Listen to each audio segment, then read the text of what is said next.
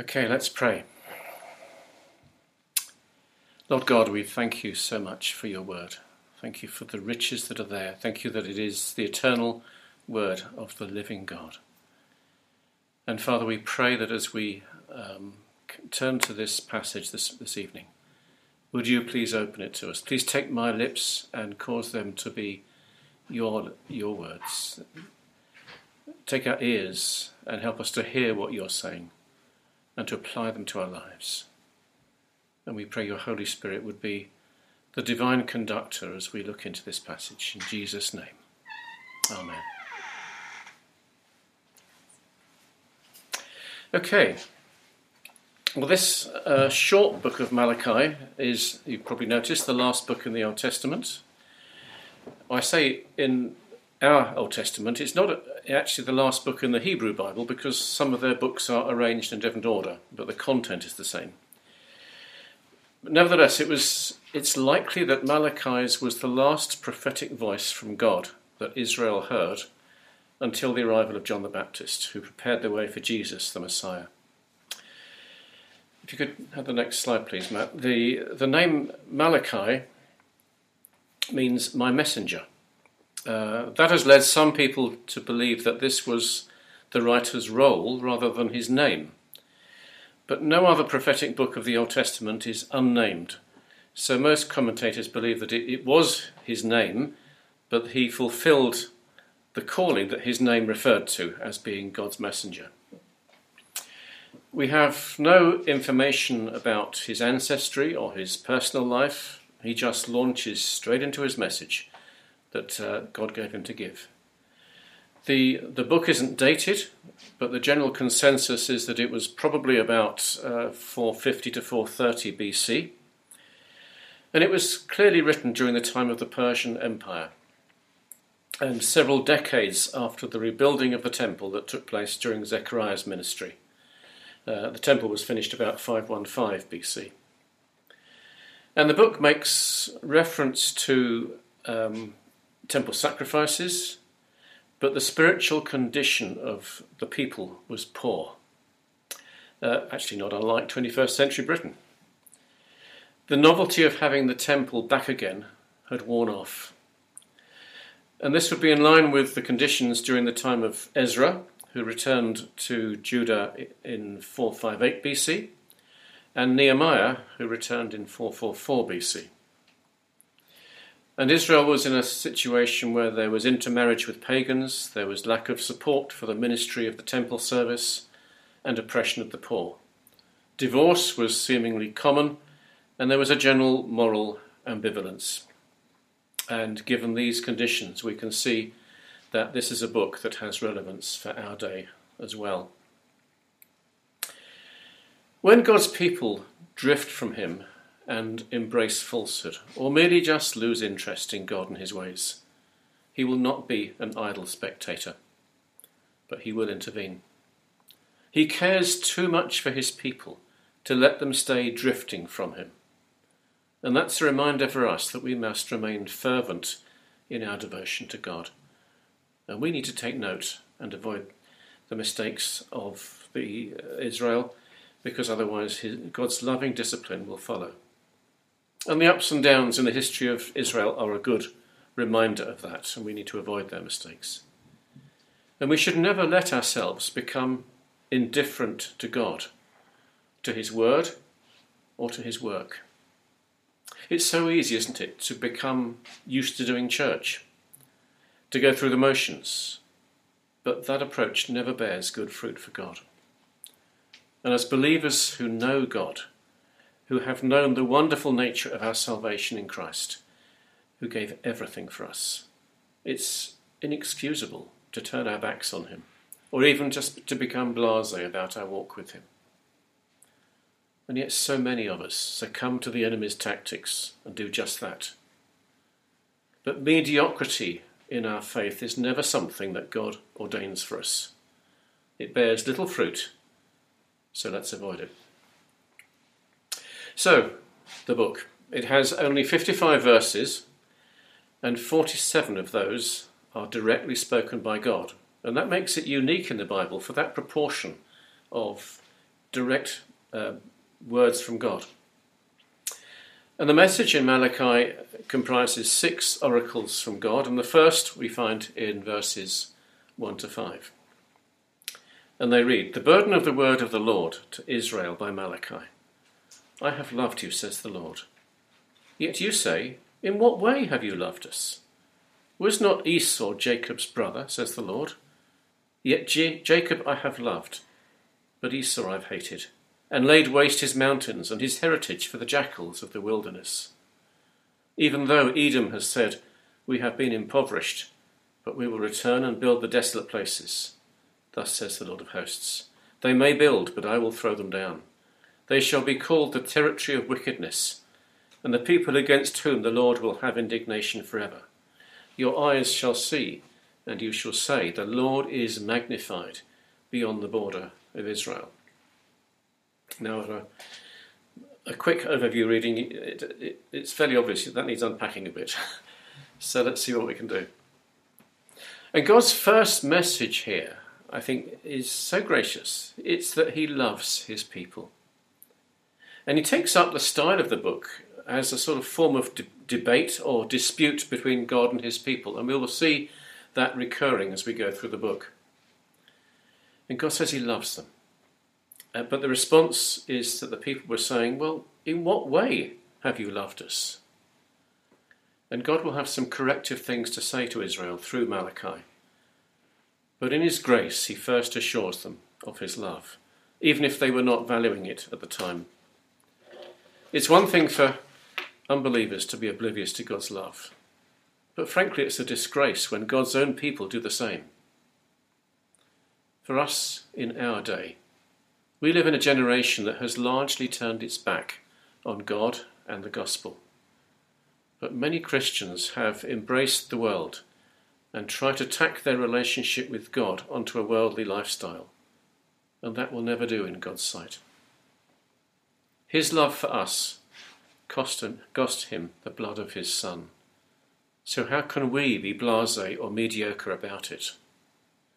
How can we even ask how God has loved us? We might not voice the question, but it's easy to doubt God's love in our hearts, isn't it? For those of us who are parents, do our children see in us a devotion and a commitment to God that makes a difference to daily life?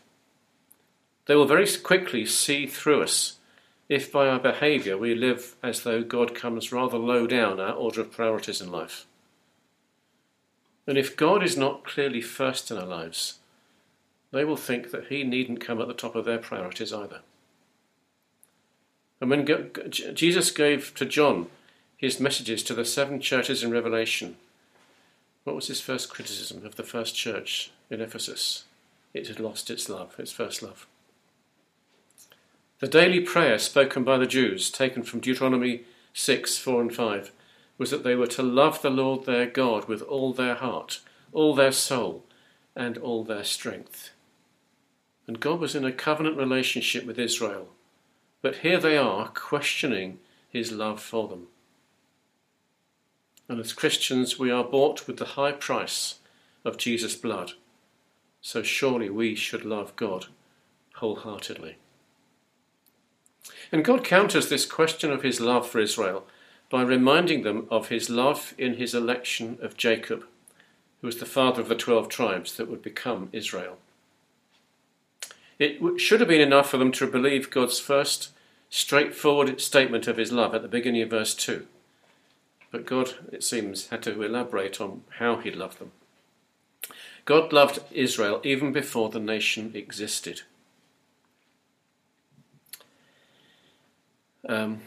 Because he knew the plans that he had, and he still has for them.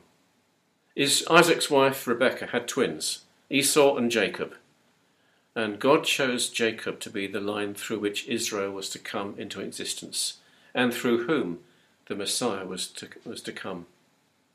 And Esau, the elder son by a few minutes, became the father of the Edomites, but did not obtain the inheritance or the rights of the firstborn, because before their birth took place, God chose Jacob. And the mention of God hating Esau does not mean that he was not the recipient of God's love. He was.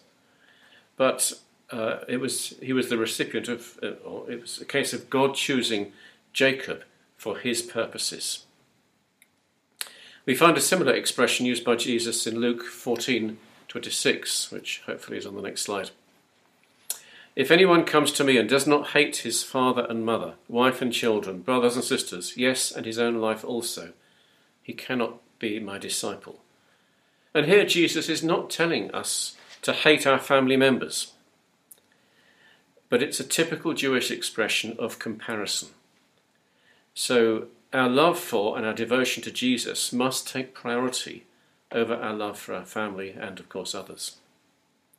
So this shouldn't be taken as a suggestion that Esau was predestined for damnation. That's not meant here, but God is speaking of his purposes for Israel as his chosen nation.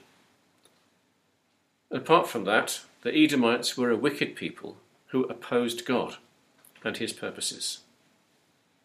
But God is never capricious in his choices towards people. He always acts with a good purpose that flows from his heart of pure, undiluted love. And the benefits of God's love and his election of Israel are expanded on in verses 3-5. Edom became an enemy of Israel, and God had dealt with them in the light of that. The prophet Obadiah promised judgment against the land and the people of Edom, particularly in view of their pride. And by Malachi's time, that judgment had happened. But God's choice of Israel assured his love for them. And God's comments about Edom in this passage are not intended to imply harshness by God, but to reassure Israel of God's continued love and covenantal care for Israel. And the mountains of Edom had become something of a wasteland and had become a place where desert jackals would pass on the land to their offspring. Edom's efforts to rebuild were frustrated by God. We see that in verse 4.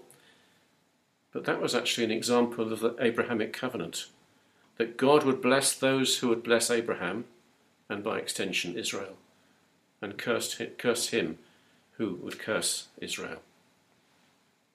And God's reference to Edom being the wicked land in verse 4 contrasts with Israel being called the Holy Land in Zechariah 2, verse 12.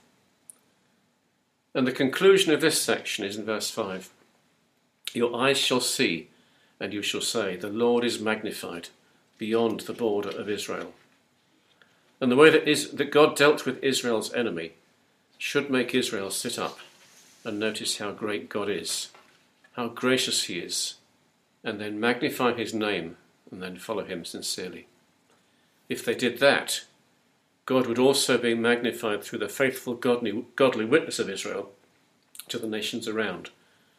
But first they had to get their own house in order. Then the second oracle runs from verses 1:6 through to 2 verse 9.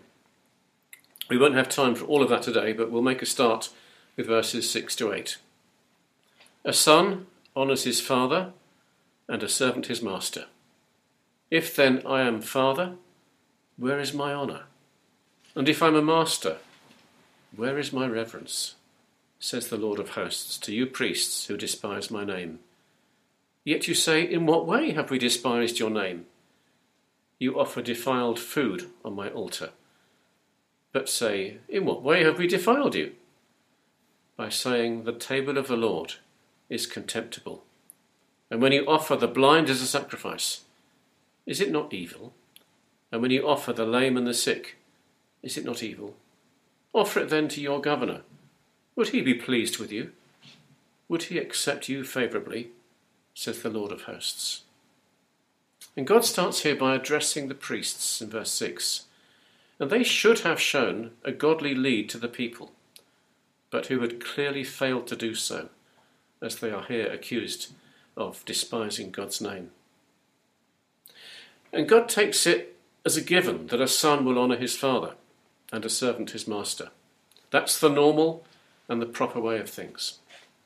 And yet God points out that he is the father to Israel, but he hadn't received the honour that's due to him.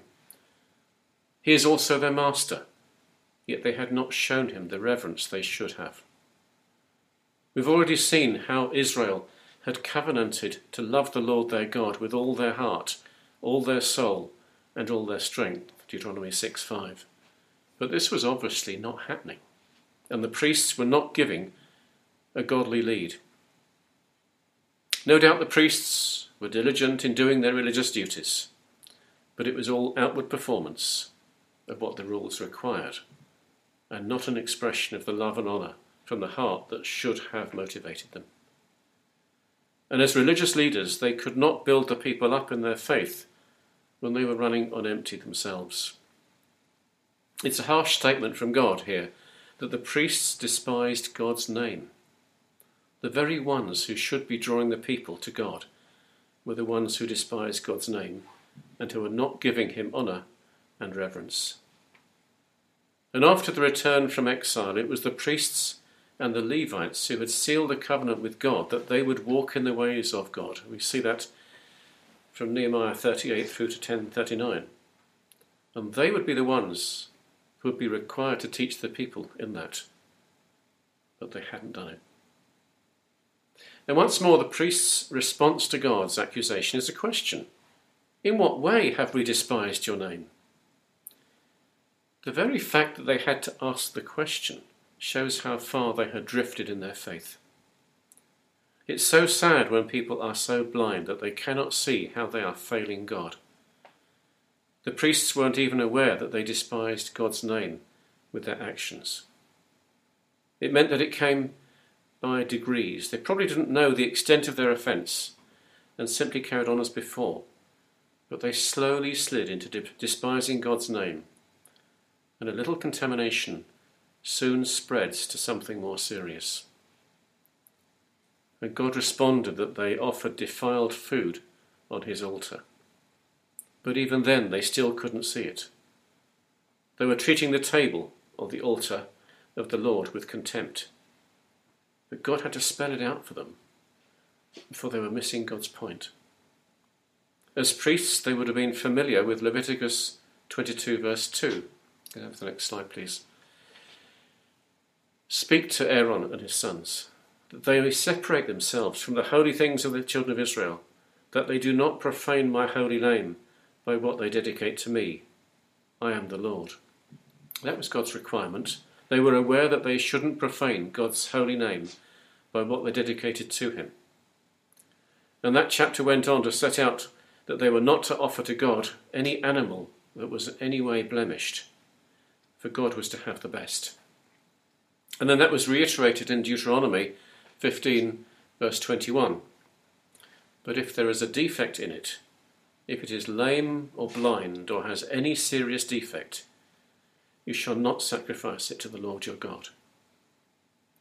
And yet in verse 8, back in Malachi, God says that they were offering animals that were blind, lame, or sick, which was a clear breach of the law of Moses that formed the basis of the covenant between God and Israel. And God challenged them to offer such defective offerings to their governor to see if he found them acceptable. And this verse shows us that there was a governor there over the nation, giving us a clue that this was during the reign of the Persian Empire. And Nehemiah 5 suggests that there were great banquets held by the governor in those days, and the choice food would not have included anything defective, or the leftovers of the animals that no one else wanted. But God is saying here that if a human governor wouldn't accept a defective gift or offering, how much more should they not give a blemished offering to God? He is the ultimate sovereign over the entire universe, and he deserves our best. After all, a few hundred years later, he would give the best to mankind in the form of his Son. But before we criticise Israel's priests here, we should remember that similar things go on in the church today. There are many churches where the priests go through the religious motions without any true regard for God. They read the right words from their books of liturgy, but they're not giving to God a true offering of honour and reverence in their lives. It's easy to do it in the mechanical indifference with hearts that are far from God. They're not feeding God's people with the true word of God, but are merely coming out with a few nice words that are all but meaningless. Many preachers are more adept at telling jokes and nice stories than they are at teaching the true word of God. And many people in such churches think they've heard a good talk, but all that's happened is they've been entertained. So many churches are accepting in God's name the world's ways that God finds despicable, and they're seeking to bless that which God will not bless. And much of the church seems very ready these days to embrace that which God hates, and then it wonders why the church is in decline. And this then encourages the people to be blasé about their own commitment to God, to live much as the world lives, but with a bit of religion added to make it seem respectable. But before we point a finger at such churches, which clearly fall short of what God looks for, are we entirely guiltless? Do we sometimes give God second best, whether that's financially or in our devotion or in our time? Do we insist on having some me time when we should be giving God our whole attention and devotion? Do we just turn up for church, whether in person or online, just out of habit, to do the churchy bit and then go away to enjoy the rest of the day unchanged? Do we prepare ourselves so that we're ready to meet with, to worship and to hear from our Almighty God, who gave his Son so that we might have the awesome privilege of being able to come before God and to know his welcome? Do we put into practice what God has said to us from his word, or do we just shelve it and then forget it? Now, please understand, I'm not being critical of anyone here. I believe we have a great church, but it's very easy to be less than wholehearted in our daily walk with God.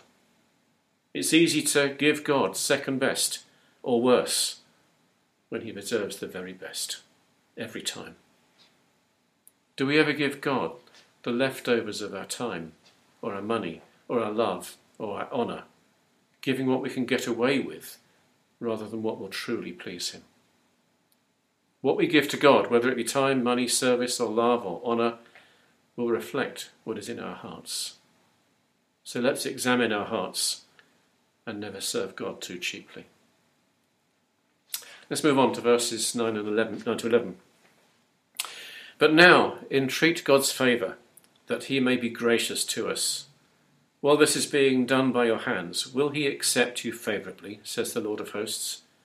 Who is there even among you who would shut the doors, or that you would not kindle fire on my altar in vain?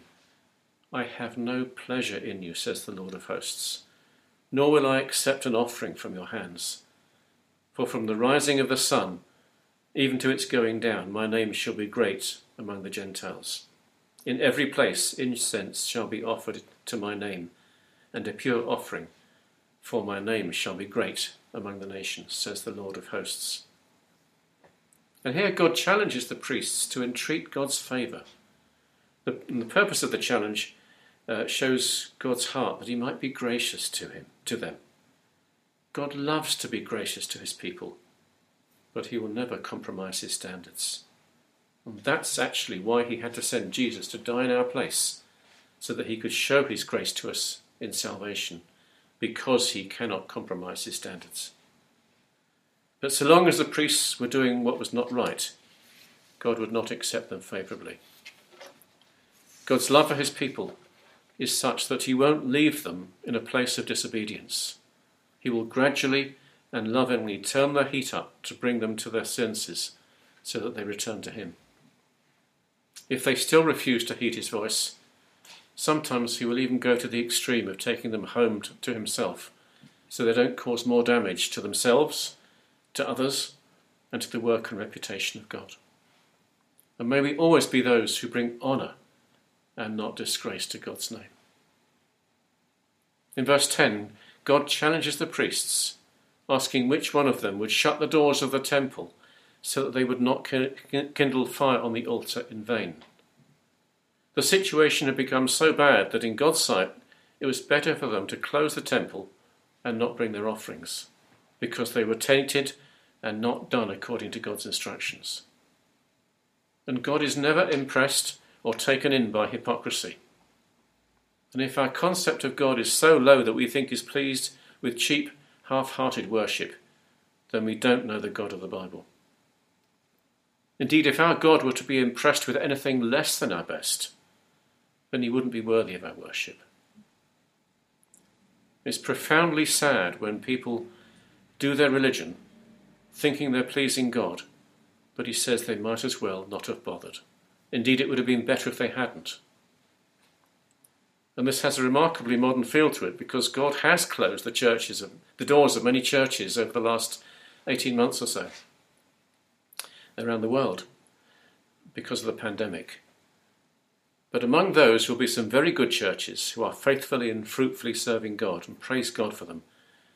But there will also be many churches who are bringing tainted offerings before God, such that He wanted the doors closed. And how we need to ensure that we come to God with clean hands, that we bring an offering of praise and worship that's fitting and acceptable to Him. And similarly, our lives daily should be acceptable to God, so that we don't bring tainted service to God, but that which is filled with and anointed by the Holy Spirit. And sometimes that which is trendy in church circles is little more than worldly religion that brings no pleasure or honour to God. But amid that, praise God for the blood of Jesus that cleanses us from all sin. Praise Him for the indwelling Holy Spirit who leads us in paths of righteousness. And then in verse 11, God says that His name will be great among the Gentiles. In every place incense shall be offered to my name, He says, and a pure offering. For my name shall be great among the nations. And God is here addressing the priests of Israel, but with the benefit of history we can see that although the Jewish people rejected their Messiah, God's name has been made great among the Gentiles through the church. We see that in part now, but God is looking beyond the church era to the Messianic kingdom, when Jesus will be on the throne in Jerusalem, and God's name will be great in every place, in every nation. And the fact that Jesus will reign from Jerusalem shows that God has not forsaken or forgotten or rejected Israel. He's not transferred His covenant to the church, for that would have the effect of God breaking His covenant. God always keeps His word, and He will not dump His chosen people because of their unfaithfulness. Rather, He will extend His blessing to all nations, but Israel is forever His chosen people. We've only done 11 verses, but these few verses from Malachi have packed a mighty punch today. And we all need to take His words seriously. There's a lot that we can learn from this passage, so that we don't make the same mistakes that Israel did in Malachi's day. I believe that our church is a place of great blessing, and the people in it are a great blessing and an encouragement to us all. However, given what Malachi has said, surely we can all do better. And we should take God's challenges in this passage seriously. God loves us immensely, such that He sent His Son to die for us. So He doesn't want to whip us, but rather it's His love that's being poured out as He longs for authentic, vibrant fellowship with us. His deep love for us requires a response of showing our love in return and enjoying the fellowship with God that cost Him so dearly. So let's take full advantage of that amazing privilege every day and show the world that there is a better way to live through Jesus. Shall we pray? Lord, there's been some tough words in this passage, but we thank You that they're recorded there.